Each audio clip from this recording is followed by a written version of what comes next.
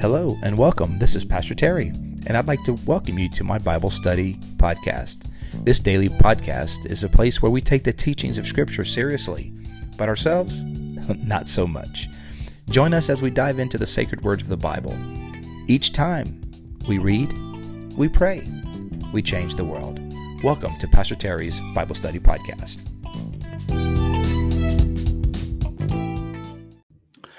Well, hello, and welcome to today's podcast. It is Tuesday, October 26th, and we are in the Gospel of John. Today we are on John chapter 7.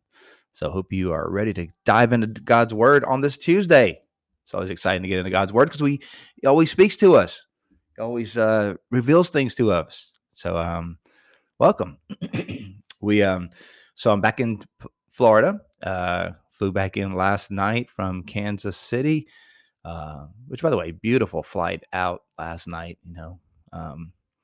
Sun was setting over just a blanket of white clouds. It was gorgeous. Makes you just marvel, almost like that. Just make you marvel at the goodness of God. Flying through the air at 500 miles an hour in a piece of metal. And looking out the window at a beautiful sunset. It's amazing. It's amazing how God has gifted men and women with ingenuity and skill, and how He has created the world with just picturesque sunsets that are new and different every single evening. So our God is awesome. Our God is awesome. Had a great time in Kansas City. Shout out to Hope Chapel and Jake and Sarah Zaski and Ben Steers. So appreciative to those guys for giving me some time and the good work they're doing in their 3 locations in around Kansas City. It was awesome. And I'm excited to implement some of the things I learned there. So it's awesome. We're excited about Bayside and what God is doing there. And, it's going great. I'm on sabbatical, and it's never been better. 2 months on sabbatical for October and November. So, rounding out the first month of the sabbatical. But yeah, learned a lot. Was blessed to also Hope Chapel had guest speaker Joanne Lyons as their guest Sunday, and she was awesome, and just really one of the things she said that just stuck with me was that God wants to break our imaginations, and she was referring to Ephesians 3:20, where God is able to do exceedingly abundantly more than we could ever ask or imagine. And she said this phrase that God wants to break our imagination because it's too small. Yes, God wants to do more than you could ever ask or imagine. He wants to do that in you. He wants to do in you more than you could ever ask or imagine. He wants to do through you more than you could ever ask or imagine. According to His power that is at work in Christ, doing that through you. It's awesome. Well, all right, guys, let's jump into the matter at hand, which is reading through the Bible. You know what we do? We read, we pray, we change the world. So welcome, everybody. Love you guys. Appreciate you guys for your devotion to the Word of God and devotion to learning and reading and this community. Thank you. Thank you for being a part of it. You can always reach out to me about the podcast at BibleStudyPodcast2020@gmail.com. BibleStudyPodcast2020@gmail.com. All right, let's do it. John chapter 7. John chapter 7 is interesting. It's sort of where people are trying to figure out who Jesus is. They're struggling with it. Not everyone just flocked to Jesus believing He was the Messiah. Not at all. People had to, even some of His own family will struggle to figure out not the miracles that He's doing, which seem to be self-evident, but that He's the Messiah. So the fact that people even today struggle with coming to a full devotion to Jesus, they have to go through a process, should not surprise us. They had to do the same thing when they saw Jesus walk in flesh. It was not an instantaneous, I believe. Very few. Most of the time it's people struggling, wrestling, gathering evidence, gathering stories, experiencing things, getting questions answered before they come to believe. So, hey, don't be discouraged. Maybe you know some people, you're like, man, are they ever going to come to faith? Remember, it's a process. Just, sometimes all we can do is hope that they get one step closer. And we believe by faith it'll happen. But it's a process. It always is. John chapter 7, after this, Jesus went around in Galilee. He did not want to go about in Judea because the Jewish leaders, which Judea was around Jerusalem, he didn't want to go to the Jewish leaders go to Judea because the Jewish leaders there were looking for a way to kill him. That's a good reason not to go. That's a good reason not to go. And, it's not that he was fearful per se. It's that his timing was not yet. He still had work to do. Verse 2. But when the Jewish festival of, which by the way, that's a great, this whole, sometimes we can become martyrs and we just barrel into destructive situations mindlessly.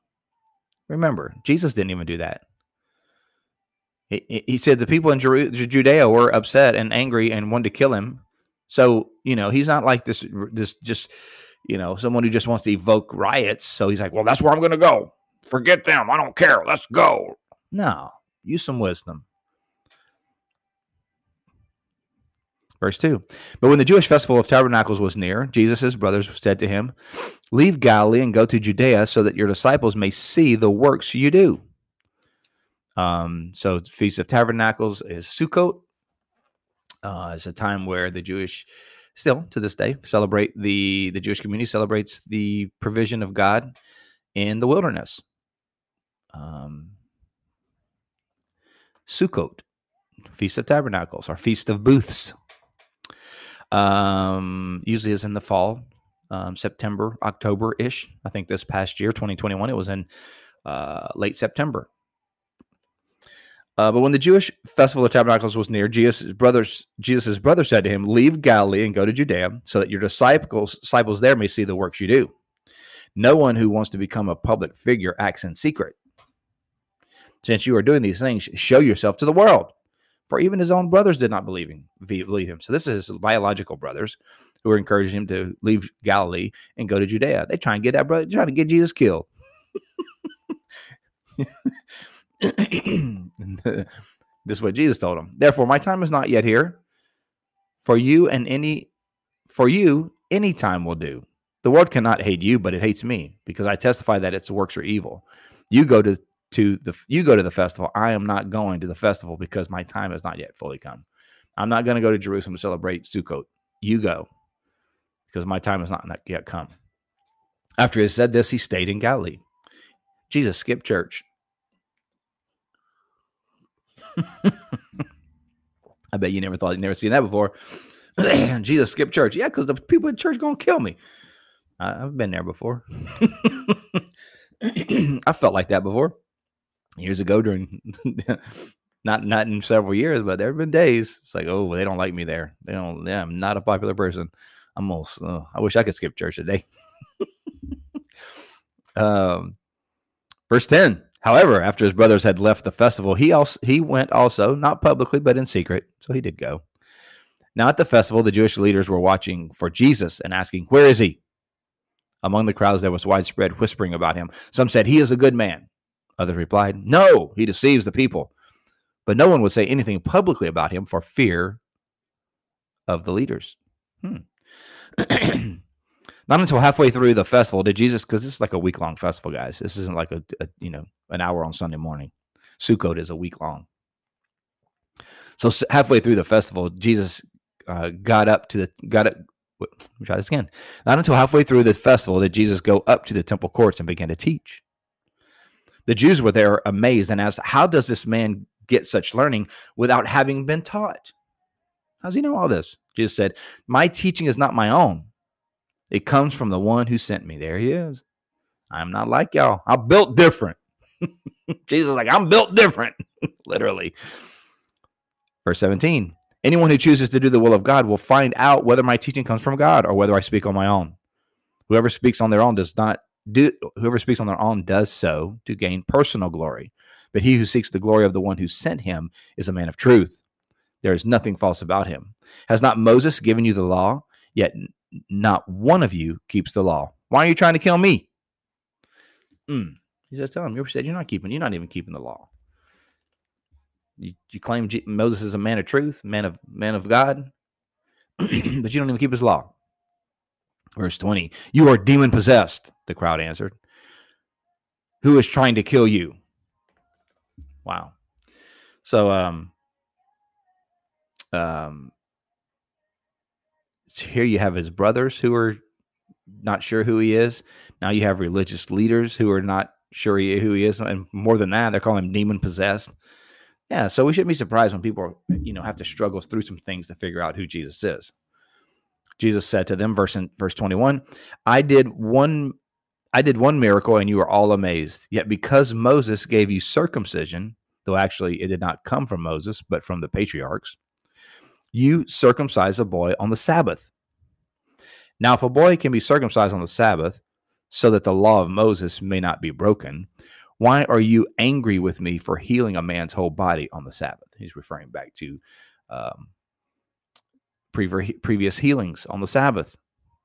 He's like, why are you so sideways about me healing on the Sabbath when the law of Moses even permits, even commands that if the circumcision, the 8th day of the appointed time of circumcision falls on the Sabbath, you're allowed to, quote unquote, break the Sabbath to perform a circumcision so that you can keep the law of Moses. So why are you angry with me for healing a man's whole body on the Sabbath? Yeah. Stop judging by mere appearances, but instead judge correctly. Ooh, zinger. That's a good word for all of us, right? Stop judging by mere appearances and instead judge correctly. What does that mean? Appearances aren't always the proper way to judge. Rarely are they.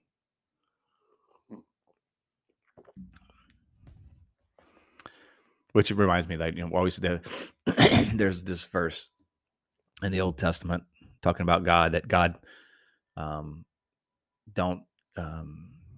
man judges the outward appearance, but God judges the heart.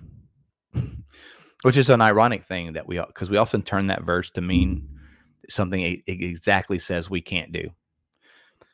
So we say, God says you can't. Man judges the outward, but God judges the heart. And so then the way we turn that is say, okay, so look at people's heart and not the outward. And that verse says precisely that we can't do that. Why? Because only God sees the heart. So we say, yeah, don't judge, excuse me. It was like, so we turn this verse that says, man judges the outward appearance, but God judges the heart. And we turn that verse to teach us, see, so you should be looking at people's hearts and not their outward. The verse says we can't. Only God can do that. I can't see someone's heart. I judge fruit. We judge fruit. We judge the outward. In a strict sense, that's all we can do. But we should be cautious because the outward is not always the true indication of what's really inside. So we've got to be cautious. We've got to be discerning. We can't judge just by mere appearances. We've got to judge correctly because God, because he is God, can see the heart, but we can't. Verse 25. At that point, some of the people of Jerusalem began to ask, isn't this the man they are trying to kill? Here he is, speaking publicly, and they are not saying a word to him. They aren't even trying to kill him. Have the authorities really concluded that he is the Messiah? But we know where this man is from. When the Messiah comes, no one will know where he's from. Really? Not true. That's some bad theology right there. Somebody didn't read their Bible. Oh my goodness. I hear that, man. Somebody didn't read their Bible. Because clearly in the Old Testament, it said that out of Bethlehem, a ruler would rise. So, yeah, somebody didn't read their Bible. Somebody skipped Sunday school. That's why we read our Bibles, man. So that because people, oh my goodness, we got to help. We got to help, man. We got to help our friends understand what the Bible really says. Interesting fact though about Bible interest. I don't know the exact numbers. I'll have to look them up for you. But through the pandemic, interest in the Bible has skyrocketed. There was basically a basic disinterest in the Bible. I mean, it was kind of trending that way. With the pandemic, that has radically shifted. There has been a dramatic interest in the Bible, which is awesome, which is great. And another little caveat is that in the history of Christian history, it's amazing how renewal movements in the church have occurred simultaneous with or on the back end or coming out of a pandemic. The monastic movement in the early 500s, the Great Schism that happened between the East and West in 1054, the Reformation, which happened in the 15th, 16th century. And hey, so who knows? We may be on the brink of a great renewal movement in the church. Hey, God's always up to something, and maybe that renewal movement is a renewal of the Word of God. Man, let it be, Lord, let it be. That's part of what we're about, right? We're about the Word of God. We're trying to learn the Word of God. We're trying to understand what God says, what's actually in the book. And not to just to know it to reinforce our own ideologies, but to be transformed by it. Yes, that's why I love you guys, man, because you care about this thing. We're kindred spirits, you and me, because we care about the Word. We want to understand. We haven't learned everything. We don't know everything, but we want to learn. We want to know what God actually said, what He actually teaches, and align our lives with it. Yeah. So. Where are we? Verse 28. Then Jesus, teaching in the temple courts, cried out, "Yes, you know me, and you know where I'm from. I am not here on my own authority, but He who sent me is true. You do not know Him, but I know Him, because I am from Him, and He sent me." Did Jesus ever claim to be God? Everybody? Yes. On many occasions. Verse 30. And this, they tried to seize Him. Why did they try to seize Him? Because He just claimed to be God. He just claimed to be sent from God. People didn't get seized and crucified in the first century for saying, be nice to people. They got crucified for claiming authority and power and threatening the government. And here Jesus is the biggest threat. He said, I'm God. Still, many in the crowd believed Him. How about that? I'm sorry, I missed the part. Verse 30. At this, they tried to seize Him, but no one laid a hand on Him because His hour had not yet come. Still, many in the crowd believed Him. They said, when the Messiah comes, will He perform more signs than this man? Like, can we expect the Messiah to literally do more than this? The Pharisees heard the crowds whispering such things about Him. Then the chief priests and the Pharisees sent temple guards to arrest Him. Jesus said, I am with you for only a short time, and then I'm going to the one who sent me. You will look for me, but you will not be able to find me. And where I am, you cannot come. The Jews said to one another, where does this man intend to go that we cannot find him? Will He go where our people live scattered among the Greeks to teach the Greeks? What did He mean when He said that? They're all nervous now. What do you mean? Where's He going to go? What's He going to do? You will look for me, but you will not find me, Jesus said. And where I am, you cannot come. Verse 37. On the last and greatest day of the festival, Jesus stood and said in a loud voice, oh, I love this. Let anyone who is thirsty come to me and drink. And whoever believes in me, as the scripture has said, rivers of living water will flow from within them. Hallelujah. Yes, sir. Yes, sir. Isn't that interesting? Just think of the irony, or just the power of that. Jesus, on the last day of Sukkot, the festival of booths, the feast of Tabernacles, He stands up, and which is a reminder, is celebration of God's provision for the children of Israel in the wilderness, how God sustained them, provided for them. Jesus stands up on the last day of that sacred festival and says, if anyone is thirsty, come and let him drink. Whoever believes in me, as the scripture says, rivers of living water will flow from within them. Wow. Are you in a wilderness today? Are you in a wilderness? Are you in a desert? Come to Jesus, and out of you will flow streams of living water because of Him. Man, What great news. By this he meant the Spirit, whom those who believe in him would later receive. Up to that time, the Spirit had yet not been given, since Jesus had not yet been glorified. On hearing his words, some of the people said, "Surely this man is a prophet." Others said, "He's the Messiah." Still others said, "How can the Messiah come from Galilee?" Does anything good from Galilee? Does not the scripture say that the Messiah will come from David's descendants? And here you go, and from Bethlehem, the town where David lived. See, they're trying to collect. Earlier, they didn't say. They said no one knows where he's from. And here he's like, well, somebody had read their Bible. Verse 43. Thus the people were divided because of Jesus. Someone to seize him, but no one laid a hand on him. Verse 45. Finally, the temple guards went back to the chief priests and Pharisees, who asked them, "Why didn't you bring him in?" Verse 46. "No one ever spoke the way this man does," the guards replied. "You mean he has deceived you also?" See, the guards are like, there's something different about him. "You mean he's deceived you also, guards?" the Pharisees retorted. "Have any of the rulers of the Pharisees believed in him? No. But this mob that knows nothing of the law, there is a curse on them." Now watch this. Nicodemus, that name, we know that name, John chapter 3. Nicodemus, who had gone to Jesus earlier and who was one of their own number, asked, "Does our law condemn a man without first hearing him to find out what he has been doing?" They replied, "Are you from Galilee too? Look into it, and you will find that a prophet does not come out of Galilee." Wow. Well, tomorrow we'll be reading John chapter 8, which is one of my favorite passages in the entire Bible. With some good stuff here. See, this was a good turning point in the story of John, in the Gospel of John. People are struggling to figure out who Jesus is. His family, religious leaders, some in the crowd, even the guards, the Roman officials. Everyone's trying to figure out, who is this guy?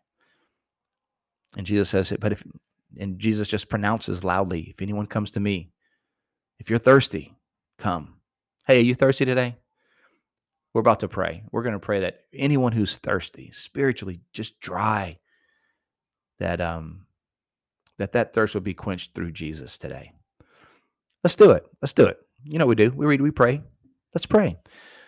Our Lord, we thank you so much for your word.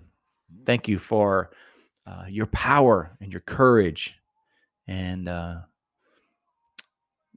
fact that you offer this invitation to anyone who hears it, that if we're thirsty, we can come to you and we could drink.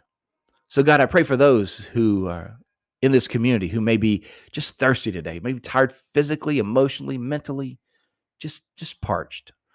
God, we come to you because we believe that you are the stream of living water. Out of you, you are the wellspring of life that can bring new water. So God, we look to you. We pray that you would refresh us. We pray that you would, like a gentle rain, would just saturate our spirits with the Holy Spirit.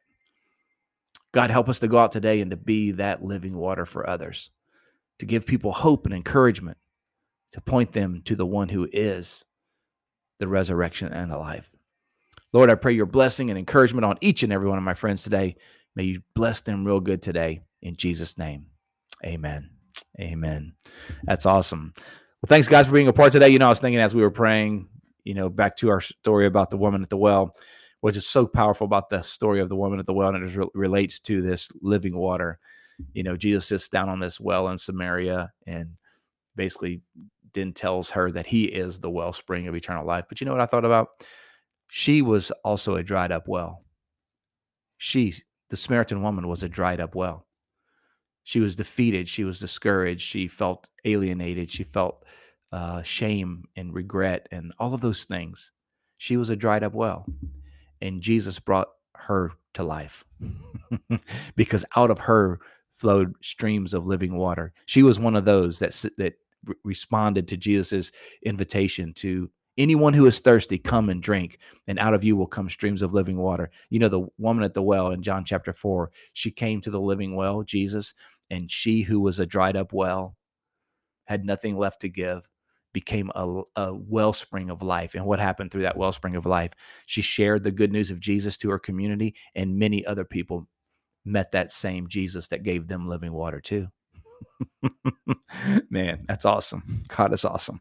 All right, you guys. Love you guys so much. Have a fantastic day tomorrow. Don't miss tomorrow. John chapter 8, my all-time favorite, one of my all-time favorite verses in the entire Bible. Awesome story. Don't want to miss it. Hope to see you here tomorrow. God bless you guys. Have a great day. We'll see you next time. Bye.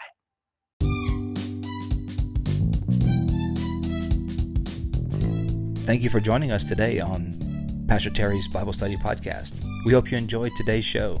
If this episode has been an encouragement to you, please help us by spreading the word about the podcast. You can do that by giving us a thumbs up, subscribing, and sharing it with your friends. You can also find me, Pastor Terry, as well as Bayside Church in Safety Harbor, Florida, on all social media platforms. The church you will find at Bayside Church SH. Again, thank you for being with us today and for sharing this podcast with your friends. Until next time, remember, God's word is true. Everything else is merely commentary. God bless you. We'll see you next time.